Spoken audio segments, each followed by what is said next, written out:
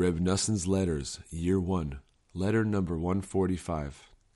With the help of God, Friday, Erev Shabbat, Torah reading Pinchas, 5594.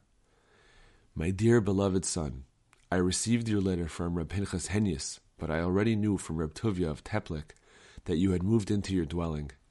May it be his will that you and your family will live long lives of good and peace there, and may you be worthy of engaging there in true service of God.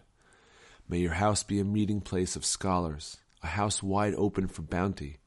May it be a house in which Torah and prayer are cultivated. Noon has already passed, and the holiness of Shabbat is rapidly approaching, so I have no time to go on.